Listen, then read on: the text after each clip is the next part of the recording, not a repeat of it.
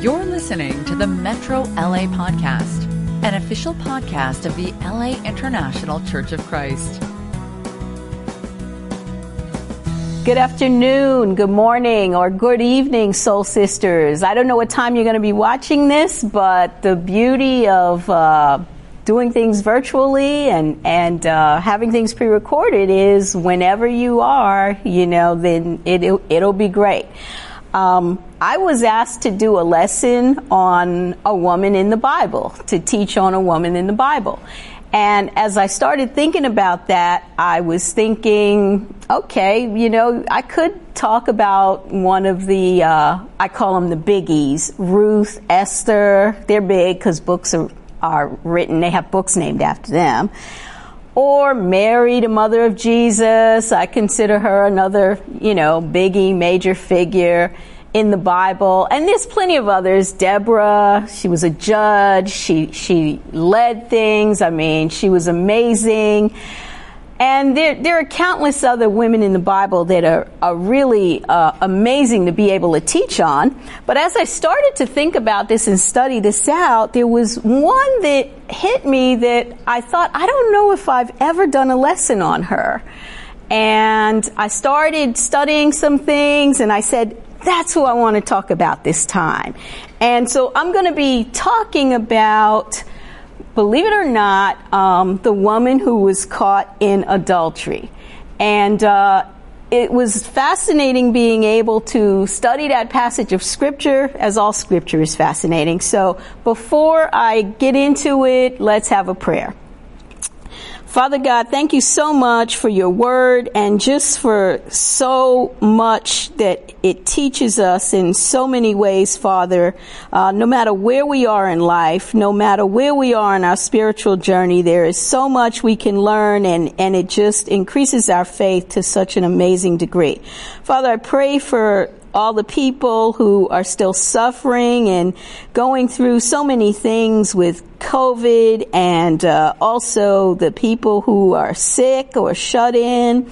And Father, I pray that I pray for all the things that are happening. There's so many different things going on in the world that are so challenging. Father, I pray that you would use us, use me this morning or this afternoon, Father, in a way that it would really be able to help all those out there as much as it's helped me.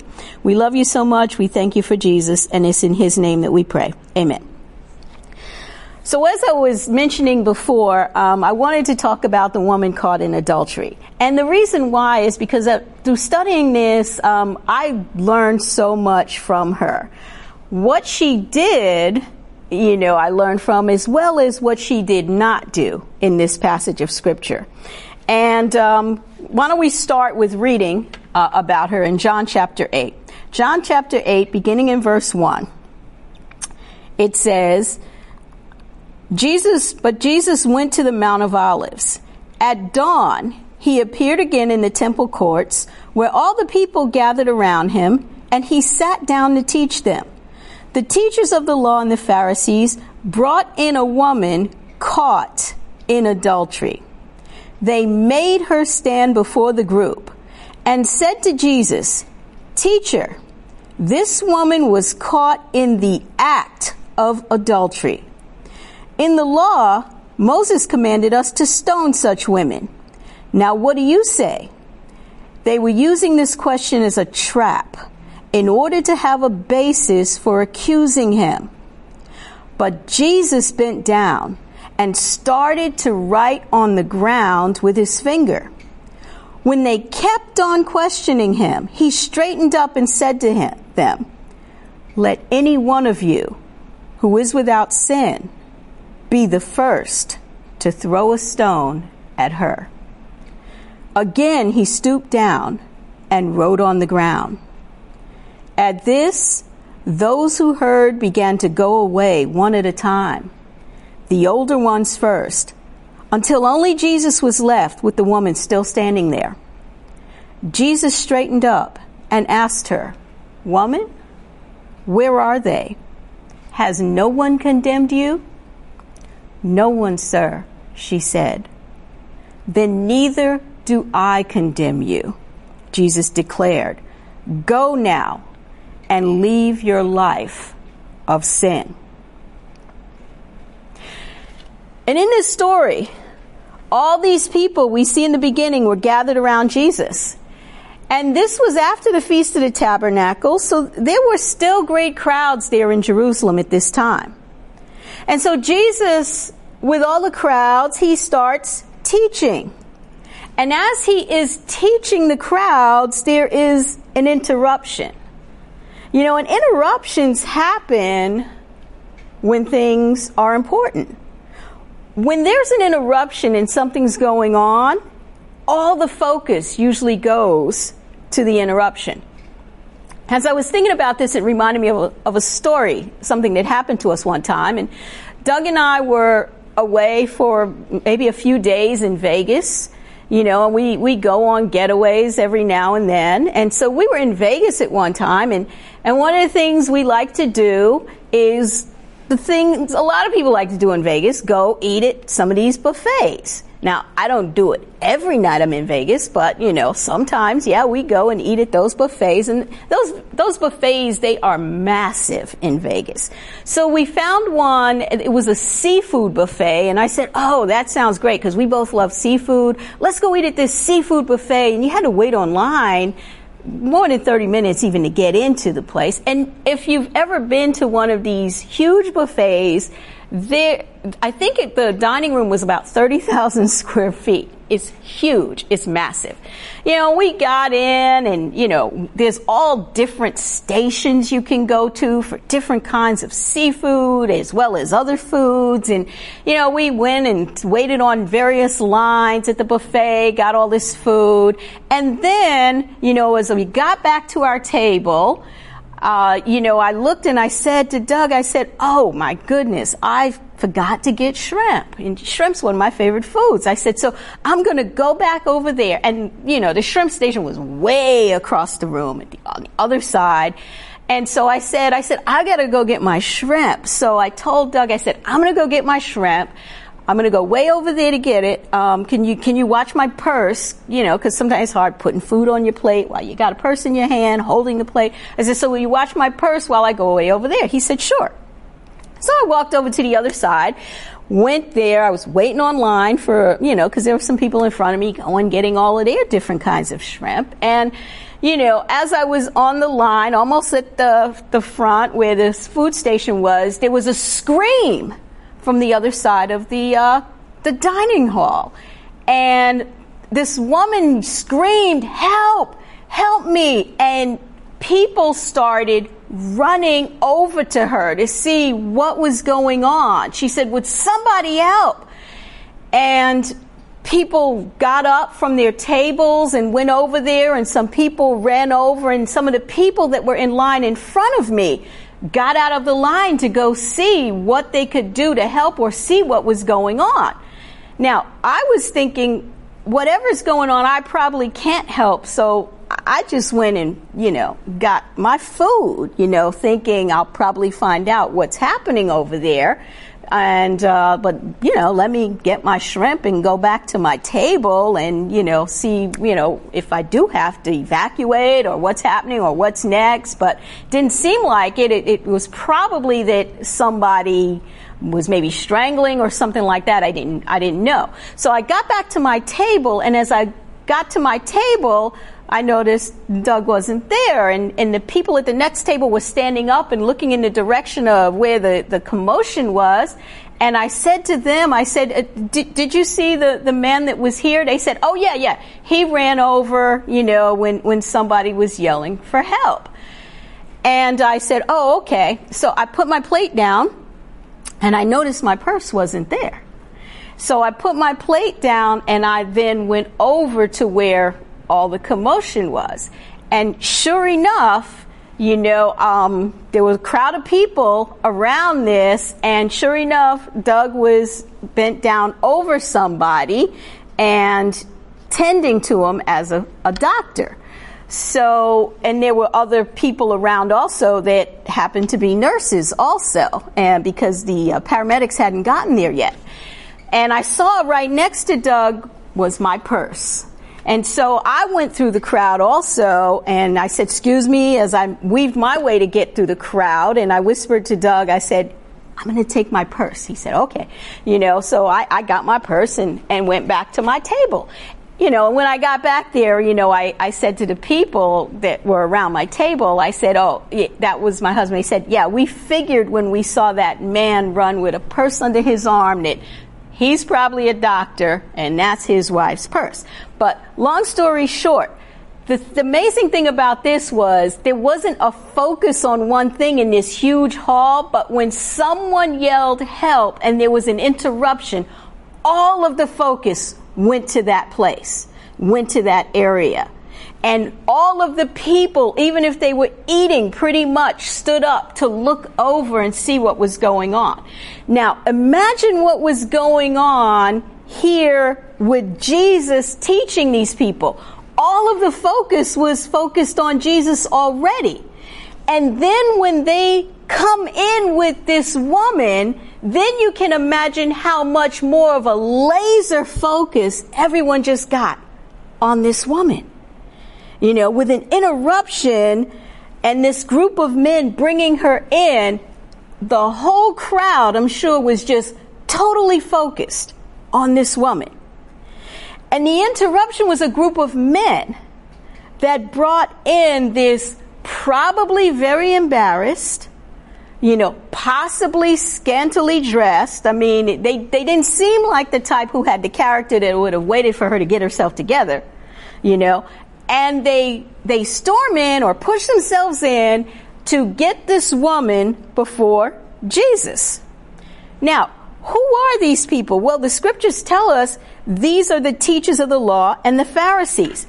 Teachers of the law and the Pharisees, these were the religious leaders of the Jewish people. They were well educated. They were well known. They had a reputation of high moral standards. They had a reputation for really knowing the Bible, the scriptures. When you had a question about the law, you went to these religious leaders. That's who they were. Well, who was this woman? We don't know. Was she married? We don't know. I mean, she could have been with a man who was married. It says she was caught in the act of adultery, so we know one of them was married.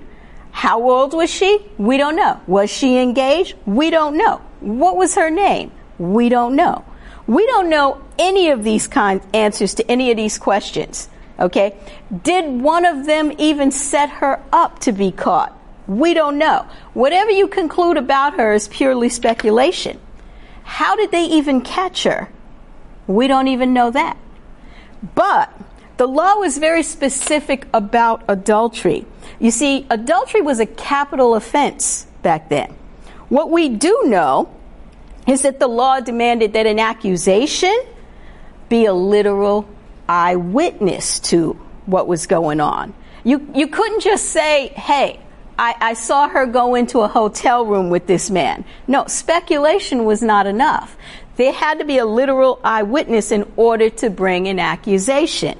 And adultery must involve two people. Okay, the law was specific. Leviticus 20:10 says, if a man commits adultery with another man's wife, both must be put to death. Deuteronomy 22:22, the law did say if a man met a virgin not pledged to be married, rapes her, he must pay her father and marry her because he has violated her and never divorce her. If he met a virgin pledged to be married and he sleeps with her, stone them both to death. You see, it clearly says adultery, which implied someone was married, but the law said they must be put to death. And the Jews thought that adultery was a terrible sin, and there was this adulterous situation that they caught this woman in. And they said she was caught in adultery, and she did not deny it. Okay, I doubt if they would have hauled in an innocent woman before the Lord. Lord knows everything. So we can all agree she probably really was caught in the act of adultery. But the thing about it is, what about the other part of that law? Okay, the other part of it says that both parties to adultery must be put to death. Well, where is the guy in this situation? What about him? They could not have just caught her in adultery and not have caught him in adultery. Okay? He was also a partner to this particular sin. So the teachers, though, say they caught her in adultery. And then they get to the point where they say, okay, we caught her in adultery. We don't know where the man is, but the law says to stone her. And they asked, well, should we stone her, Jesus? Verse 6 rather, it says, verse 5, in the law Moses commands us to stone such a woman. Now what do you say? They were using this question as a trap in order to have a basis for accusing him. So they say, well, the law says to stone her, and they're using this as a trap because they want to ruin Jesus. Okay, they want to trap him. They want to accuse Jesus. Well, what did they want to accuse him of? Well, they're asking, should we stone her, Jesus? Because you see, if Jesus says, yes, go ahead, stone her, she was caught in adultery. The problem with that was the Jews were under the Romans and they could not kill anyone for a capital offense unless they got permission from the Romans. If Jesus says, no, don't stone her, well, then they're going to say, but Moses' law said, yes, we should stone such a woman. So you can't say, oh, no, don't stone her, because they would be violating Moses' law. And Jesus couldn't say, yes, do stone her, because they were under the Romans and they would need permission in order to do that. Remember, they had to get permission from Pilate even for Jesus' crucifixion. And so they're using this as a way to trap Jesus. There's no right answer. There's no correct answer in this thing. And what does Jesus do? It says, Jesus bent down and started to write on the ground with his finger. Their intent was just to trap him, to accuse him. Their motives were not right. Their motives were bad. They were not trying to just purge sin from the community, which is what the law said and why you did stone such a person. They came to profess respect for the law, to uphold morality, and they professed to want Jesus' advice. But what did they do? They were using this woman. She was just a bait for their trap. They might have set her up to go to bed with a man. We don't know that. They might have even paid someone to do that. We don't know. But someone probably knew something in order for them to be an eyewitness to this sin, and they were capitalizing on it at this time. They used her. They humiliated her. They embarrassed her. They had evil intentions and used this woman in an attempt to ruin Jesus. So Jesus bends down and writes on the ground with his finger. What was he writing? That's one of the questions that I'm sure we all will want to ask him when we meet with him. It doesn't tell us. But as he is writing, it says in verse 7, they kept on questioning him.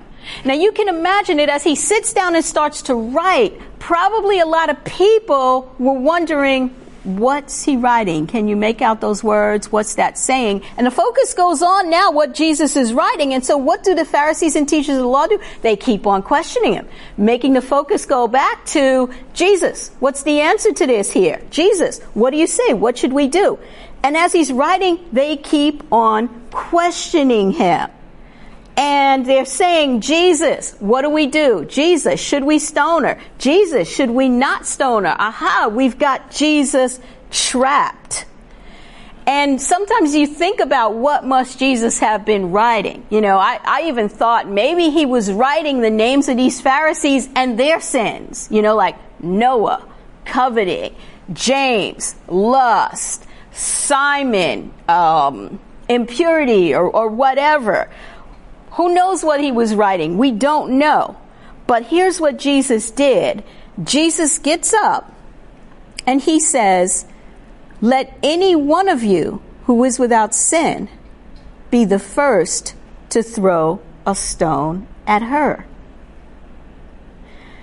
The point is, it doesn't really matter what he was writing. If it did matter, the scriptures would probably tell us. But what he does say is, if any of you is without sin, let him be the first to throw a stone at her.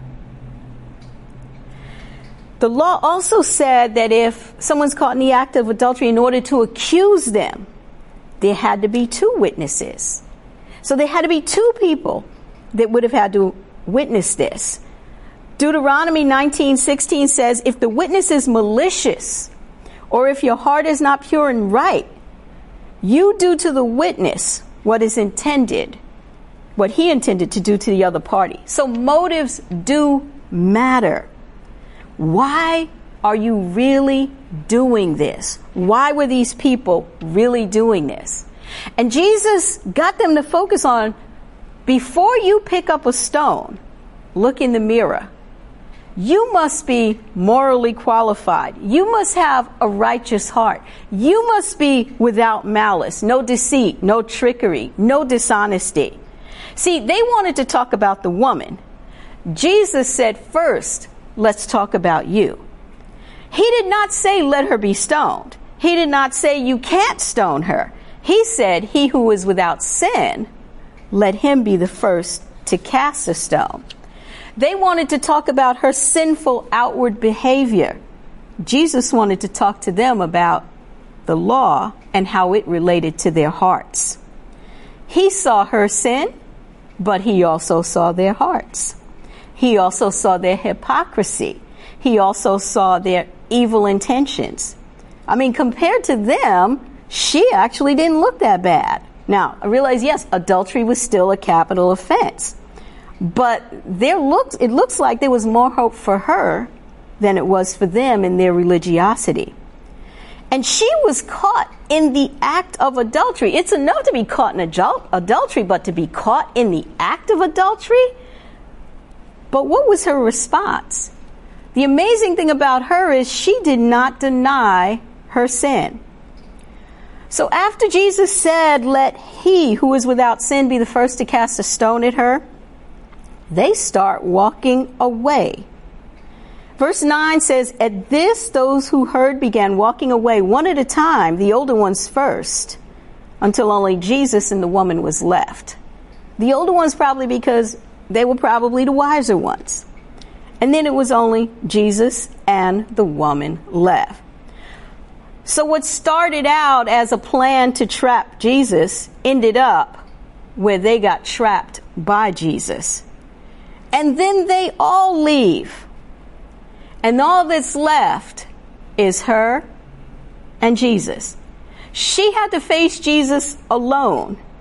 And at the end of the day, that's going to be the situation. That's going to be what all of us have to do. We're going to have to face Jesus alone.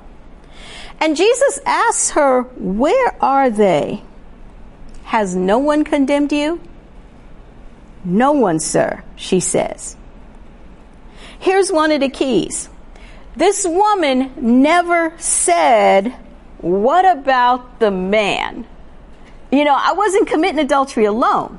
What about him? It wasn't only me. They pulled me out of bed because I'm a woman? Is that why I'm the one that got hauled in? She didn't play the gender card. She didn't say, this is not fair. I was set up. They just used me as a way to trap you. Their hearts were bad. They were a lot worse than me. Besides, there might have been only one witness. The process was all wrong. It's amazing how sometimes we're confronted with our sin or we're confronted with things we've done wrong, and we could start focusing on the process instead of what we did and really what we should be thinking about, and being convicted about, In law, if I was defending her, I would completely blow out all these other issues by playing up the gender discrimination, the corrupt intentions of her accusers, and all of this. But you know what? That's man's law. We're here dealing with God's law, and if she was caught in adultery, so where's the man? Possibly it didn't even happen, but, with God's law and Jesus knows everything, there's no point. in trying to defend yourself. And she did not do that. And under God's law, she's guilty. And she knew she was guilty. She offers no defense because she is guilty and she knows it. She makes no excuses, but she just waits for her verdict from Jesus. And to this woman, she has to know at this point that Jesus, this man, is different from all the others. Okay? Even though I am in sin and I am guilty of a capital offense, he treated her with mercy, he treated her with grace, and he treated her with respect. The other thing to note is she did not leave when everyone else left. They all left. She could have left with all the other sinners who left. I mean, she knew she was a sinner too, but she did not. Why? Because she trusted Jesus to do what was right. And what did Jesus say to her? He said, then neither do I condemn you. And the thing is, he could have condemned her because he said, let him who was without sin be the first to throw a stone with her. And he was without sin. She could have been condemned by him. She was caught in adultery. She could have been condemned by Jesus, but she was not. You see, every single one of us is like this woman. We all have sinned. We have all sinned outwardly with outward behavior. We are all exposed before God. We're all guilty. We're all helpless, and we're unable to change the condition we're in. A sinful condition, a condition worthy of death, a condition worthy of going to hell. We've all been this woman exhibiting sinful behavior. But the other thing is, we've all been the crowd too, condemned by our hearts and our own consciences in situations. Every one of us deserves death. And Jesus steps in and shows us grace and gives mercy. Every one of us has been on both sides, but how do we respond? Do we just leave and keep on doing what we were doing before? Business as usual? You see, that's what the crowd kind of did. Okay, they brought this woman in. Jesus turned the tables and turned it back on them. And what did they do? It says they all just left. A lot of us, we hear message after message after message. Well, I went to church. I turned on the program. I heard the message. It was good. I experienced it. I moved by it. I felt a little bit of conviction. Now let me just leave and go back and do what I was doing. And it does not change you. I don't know how many from this crowd were changed, really from the heart. We don't know that. What we do know is that they all left. Or do we respond like this woman who knew she was guilty and stayed to listen to what Jesus had to say to her? He did not need to condemn her. Her sin already had condemned her, but she was going to leave a different person from the way that she was brought in there. See, they wanted to talk about her behavior. Look what she did. He wanted to talk about their hearts. Look at what you did. He did say, neither do I condemn you. Go and leave your life of sin. There is more to you, woman, than the sinful lifestyle. The adultery did matter. He never said to her, you know what, it's not your fault. The man came on to you. You've had a hard life. Everybody does it. Everybody sins. No, he did tell her, go and leave your life of sin. We're all going to have to stand before Jesus. But what response are you going to make? I attended church for a whole year before I changed. I knew I needed to respond. I knew I needed to change my life. I was, considered successful, professional woman, and I was one of the people in the crowd, heard the message, sometimes convicted, said, oh, wow, I need to do something about it. But it wasn't until I really got convicted that you are not right before God and made the change from the inside out, from my heart, and needed to humble myself before God and really become a disciple. I wasn't as religious, but I had the same response as the Pharisees. Just let me get convicted a little bit and walk away and going back to doing what I was doing before. We all need to learn from this woman. My sin has condemned me. And because I am convicted, I will just wait for Jesus to tell me whatever I need to do.